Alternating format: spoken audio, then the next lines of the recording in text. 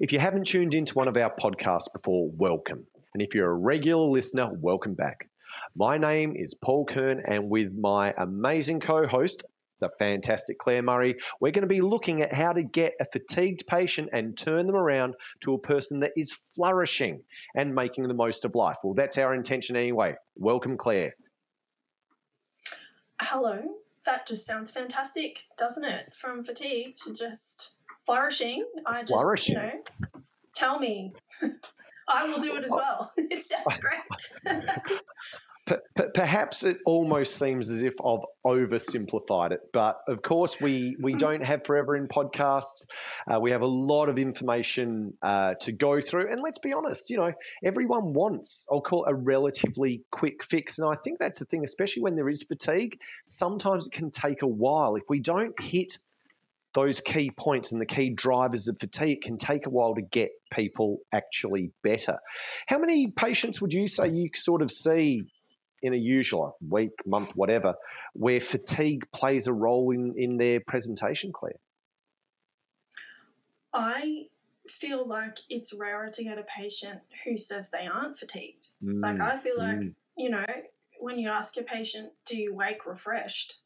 Mm-hmm. I just feel like most people say no, even if they're sleeping through the night. I think modern life's just it's a lot.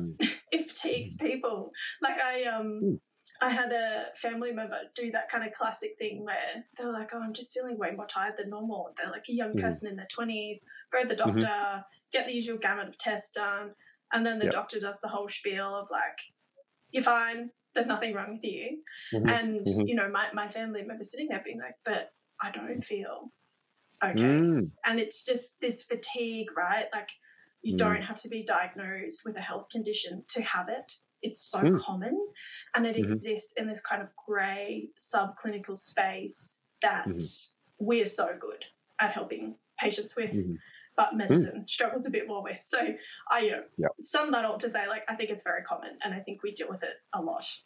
Oh, look, I know from my own patients, I'll often ask people, I always ask them to grade their energy levels out of 10.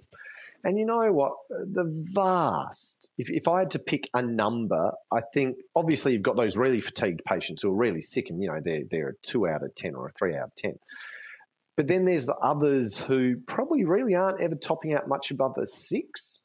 And there's the odd one who goes, 7 or 8, depending on what you're treating. But, look, it's absolutely something that is there.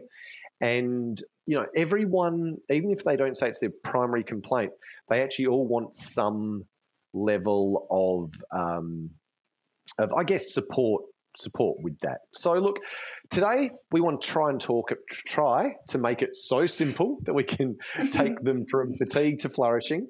And, I do think, though, because there can be apparently a lot of different reasons that it's not always that easy to move people from fatigue to flourishing.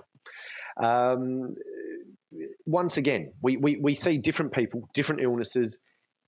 Is that what you find, or is there some magic secret that Claire has that helps people go from fatigue to flourishing?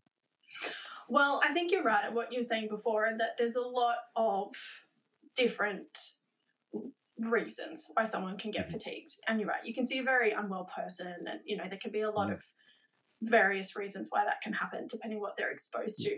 I suppose what you were kind of alluding to is that we're kind of looking at more of a, like I said before, modern life is, it's fatiguing for people. We're looking a bit more of a stress-induced fatigue here, aren't we? So we're more kind of putting on that hat going, if someone is coming into us and they're living the normal life, or they're experiencing stress, or they're experiencing, anxiety, or, something of that kin, what can we be doing to kind of help that patient to go from fatigue to flourishing? So, what if we kind of put that hat on? Do you have any go-to strategies for our fatigued patients from that perspective? Absolutely. Look, and I guess it's really from looking at the data and the research over, 5 years, 10 years, you can often find, I'll say, a bit of a theme. and also good data. And it's very interesting that magnesium, and I know we often think of magnesium for people who have muscle cramps or musculoskeletal problems, but honestly, when it comes to fatigue, I do think magnesium is so important. And I will say, I actually have a certain number of patients who are probably in their 70s and beyond. And I've been absolutely amazed because they're relatively fit, they're relatively healthy. If you ask them what prescribed meds you're on, they're not on antihypertensives or statins. But they just in themselves, they say, oh, look, I'm not sure if I'm just getting old, but I just feel fatigued. And what I've absolutely found with those patients is magnesium, but it's the data. It was by looking at these studies that really sort of got me thinking about this. And I think the first thing we can probably assume, you've said a few times, modern life, fatigue, well, it's part of modern life. Something also that I think is part of modern life is stress. And it can be either acute stress, and it can be caused by just your day running behind time. And some people get a bit more, I'll say, anxious or stressed about having to be places and do things. I certainly know parents who have young kids, for example, don't like picking them up late from daycare. There's nothing worse than being bad mum or bad dad and either forgetting your kid or getting there 20 minutes late. but all of these things actually create a stress response for us. And so the data on magnesium is, though, that when our adrenals fire, when we have this increase in catecholamines, and remember, stress can occur for a whole range of reasons. Even just, we can have stress events occur when we're driving on the road and someone almost drives into us or runs a red light. That can trigger a stress response. It's not always necessarily something internally within us. But these, when cortisol is produced, what we know the next step is, and especially when it's produced for prolonged periods, not just that really nice little tight flick of cortisol, what's been shown is people wind up with low magnesium. So they did a number of tests, and these were back from even the 1980s, where they found exposing people to stress would lead to magnesium depletion. So it does seem that the magnesium then leaves that intracellular space under the action of cortisol and other certain hormones. It then winds up in the extracellular space. And of course, extracellular space means that those fluids are going to go return to circulation, get through the kidneys. And we know the kidneys are always going to filter out a percentage of magnesium. But what it means is we get stressed and then we start to lose magnesium. But then here's the kicker. Well, then what happens is once we have suboptimal magnesium levels, we know that the human body won't express serotonin receptors as well. So people will be prone to, I'll say, some level of almost mood disorder, or if they start to feel a bit flat, they'll feel flatter longer. They won't sort of have that resilience. We also know that lack of magnesium will decrease the expression of GABA A receptors. So now your GABA receptors aren't working particularly well. Your serotonin receptors aren't working particularly well because we have suboptimal magnesium. And our NMDA receptors are more likely to be triggered. Now, when we have low GABA and low serotonin, these states are associated with feelings of stress and anxiety. But the worst thing is that the NMDA receptors can be activated because we know magnesium will naturally antagonize it a little bit. And what happens, though, is when you're already anxious a little bit and then you have neuroexcitatory signals sent due to high amounts of glycine or glutamate, that worsens the anxiety.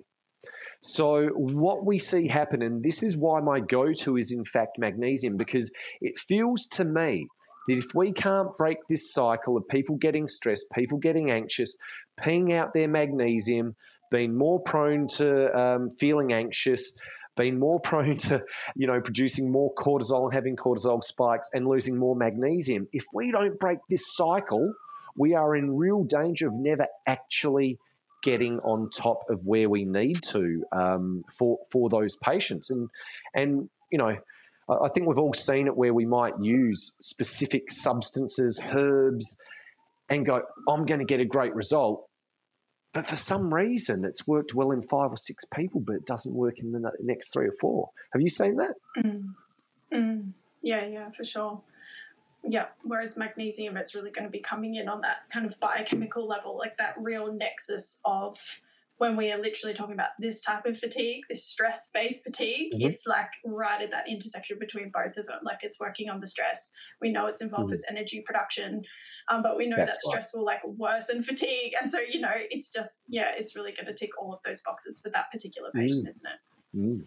And that's the thing, you know, so I would have to say for me, and there's great data, by the way, on say, stress and anxiety and you know, optimum magnesium levels. But I almost always want to use that as a bit of a go-to from fatigue, because we know it helps with, as you just said, ATP production, etc. But it can break that stress cycle. And for me, very often, I think it's that stress cycle that, you know, really gets people feeling low. And what I think is really interesting is that, you know, we can talk about fatigue on its face value and just being tired. But, you know, I don't often hear my patients say, I'm fatigued, my body is tired. And what I think they're talking about more, Claire, is it's a mental tiredness. It's a mental thing. And it's not just necessarily more sleep. It's that I'm tired, I can't focus, I can't be present for my family. Do you see that as well? Yeah, I know exactly what you're talking about. And I think it's definitely not the case for everyone, but so many people have brain-based jobs, if that's how I can put it. It's like we live a more sedentary lifestyle. We're more likely, and no, it's not the case for everyone, to have, you know, an office-based job or where we're using our brains more so. And so you're so right in that, like, if I'm going to have, I don't know if visceral is the right word, but like a visceral experience of my fatigue, I might more experience it as a mental fatigue. And it's like this triad of like stress, fatigue. You know, I might feel tired, sluggish, hard to get out of bed in the morning, or low energy, like we talked about at the start. But it's that mental exhaustion that accompanies that. And it's just this cycle, you know, stress will figure fatigue. Fatigue is not isolated to the periphery, to the body. If the body is tired, the brain is included in that. You know, that's a mental exhaustion as well. And it just, you know, can kind of have this loop. And it's very interesting to kind of start to have a look at what is actually happening in the brain. Like when we have this continual triggering of the stress response, you know, sympathetic nervous system, HPA axis, whether that stress is real, perceived, physical, psychological, this whole kind of cascade of things will start to happen where in the brain, you know, this dysregulation of cortisol, this continual presence of cortisol from a chronic perspective, it will start to reduce neurotrophic factors in the brain, like BDNF being our classic one. And then our neuroplasticity starts to take a dive, like the production of new neurons, new neural pathways. But that's even the repair of scrappy, oxidated, damaged neurons, you know, which starts to happen when stress, like you said, glutamate starts to pick up, it's neurotoxic, like, you know, so if we're having a decrease in our BDNF, like we do not have the brain firing on all cylinders by any means. The hippocampus can start to shrink. You know, other brain regions like the amygdala can actually enlargen, but and that's our fear center, as you may know. But the hippocampus, that's a really key area for learning and for memory. And it's one of the main brain regions that stays incredibly plastic throughout our whole lifetime because, you know, how important is it from the perspective of survival that we keep learning from our environment and learning from our mistakes and learning from the good things. Like the brain is very invested in that, but that actually starts to shrink, which then has the knock-on effect of affecting our cognition, our learning, our memory. We can start to develop insulin resistance when our cortisol is high, which can actually start to affect the prefrontal cortex. It can start to remodel. And, you know, that's kind of our more developed or sophisticated part of our brain. Like that's the bit that we developed last as kind of Homo sapiens. And it's the thing that like sits on top and it comes in when other areas of the brain might be freaking out, like in the limbic system, being like, oh my God, we're going to be late, or I've got to do some, you know, public speaking or what, and it comes in and it's like it rationalizes for us and it's like, you know what, you're going to be okay. You're going to get through it. We'll be all right. It's a stressful period. Like we'll hang in there for an extra week. It's like that starts to become negatively impacted as well, that executive functioning and that working memory.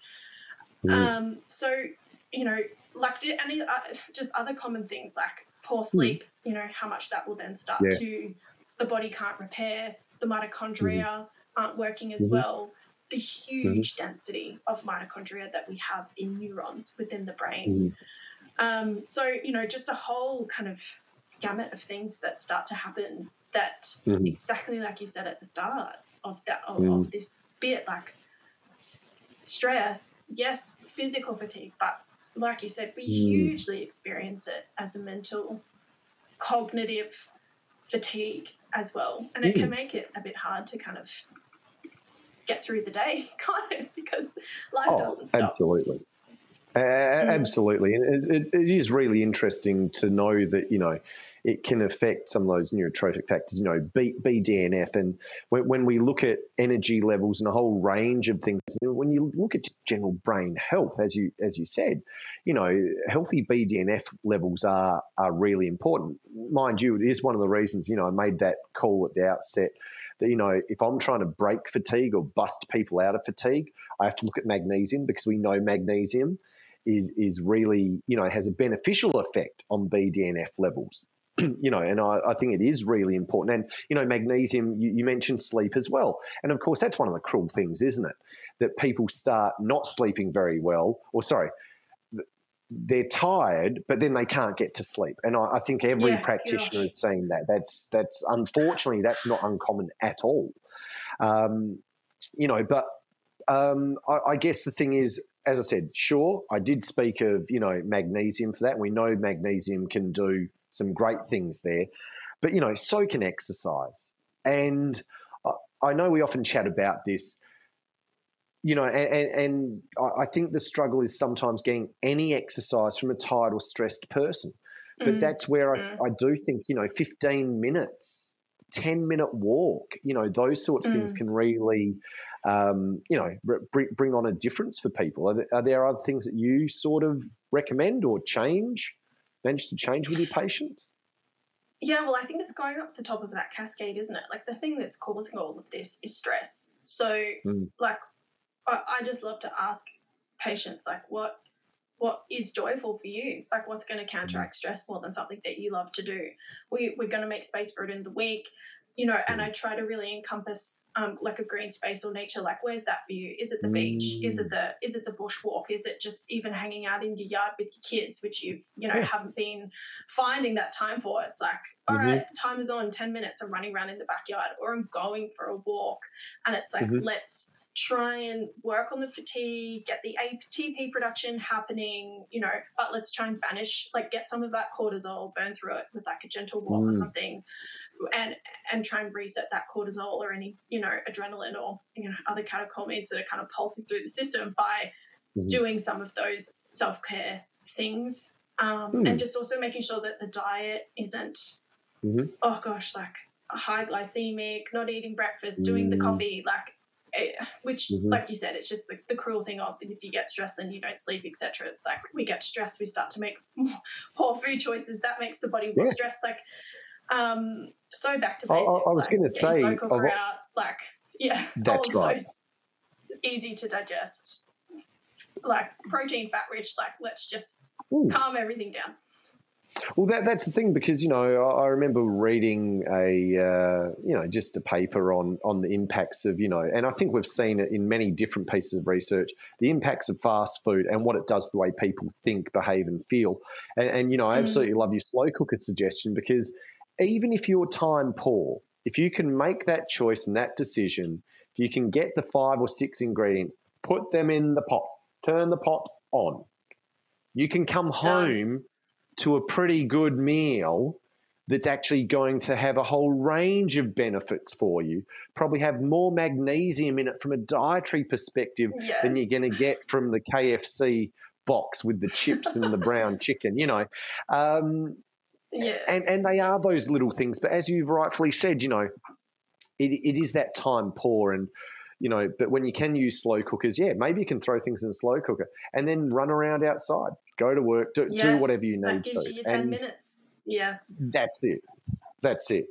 Yeah, that's so You know, I will say I do find, you know, sometimes issues. I'm not saying I don't think people should do it, but sometimes, you know, the idea of meditation for really fatigued people, I don't know if you've found this, they just fall asleep.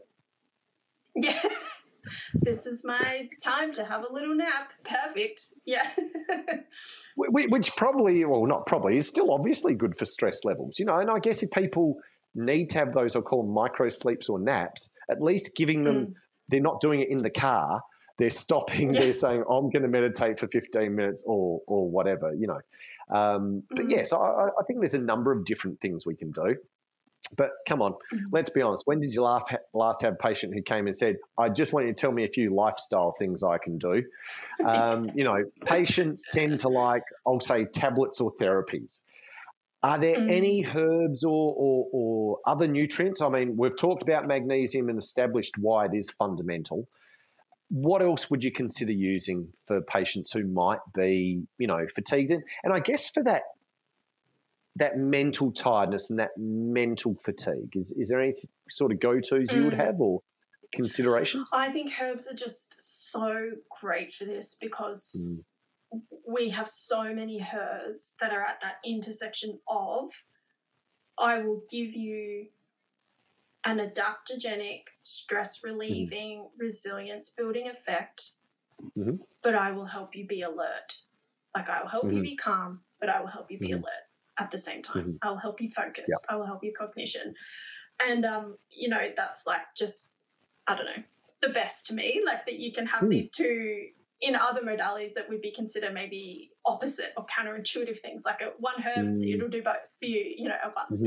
I think like a really interesting herb for me for that perspective is galangal, the N extra extract, being that, you know, it's nootropic, it's helping with brain function, cognition, improving mental alertness, but it also, you know, evidence-based will increase that calm, you know, just kind of like, I'm here, I'm not stressed, I'm calm, my system is calm, I'm relieving my stress, but I'm focused and I'm alert. And that beautiful evidence that that N extract has on comparing it to caffeine, about how, you know, it doesn't have that crash that comes with caffeine, and just how many people are leaning on caffeine in all of its various forms to get through the day and to get through their to-do list. If we can be offering patients something that offers that alertness over a sustained period of time without having that crash, like that is a real game changer,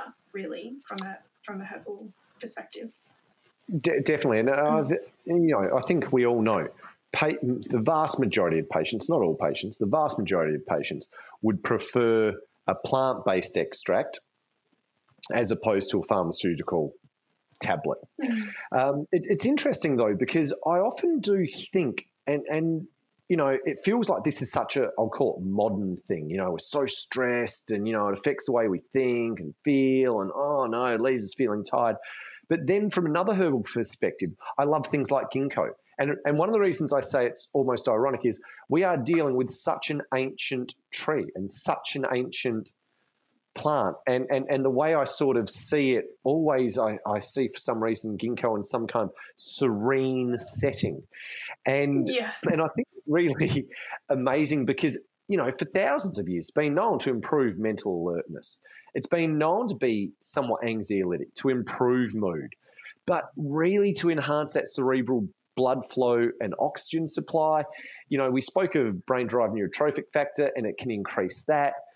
It has, you know, some of those wonderful, you know, plant-based chemicals in there that, you know, can act as antioxidants.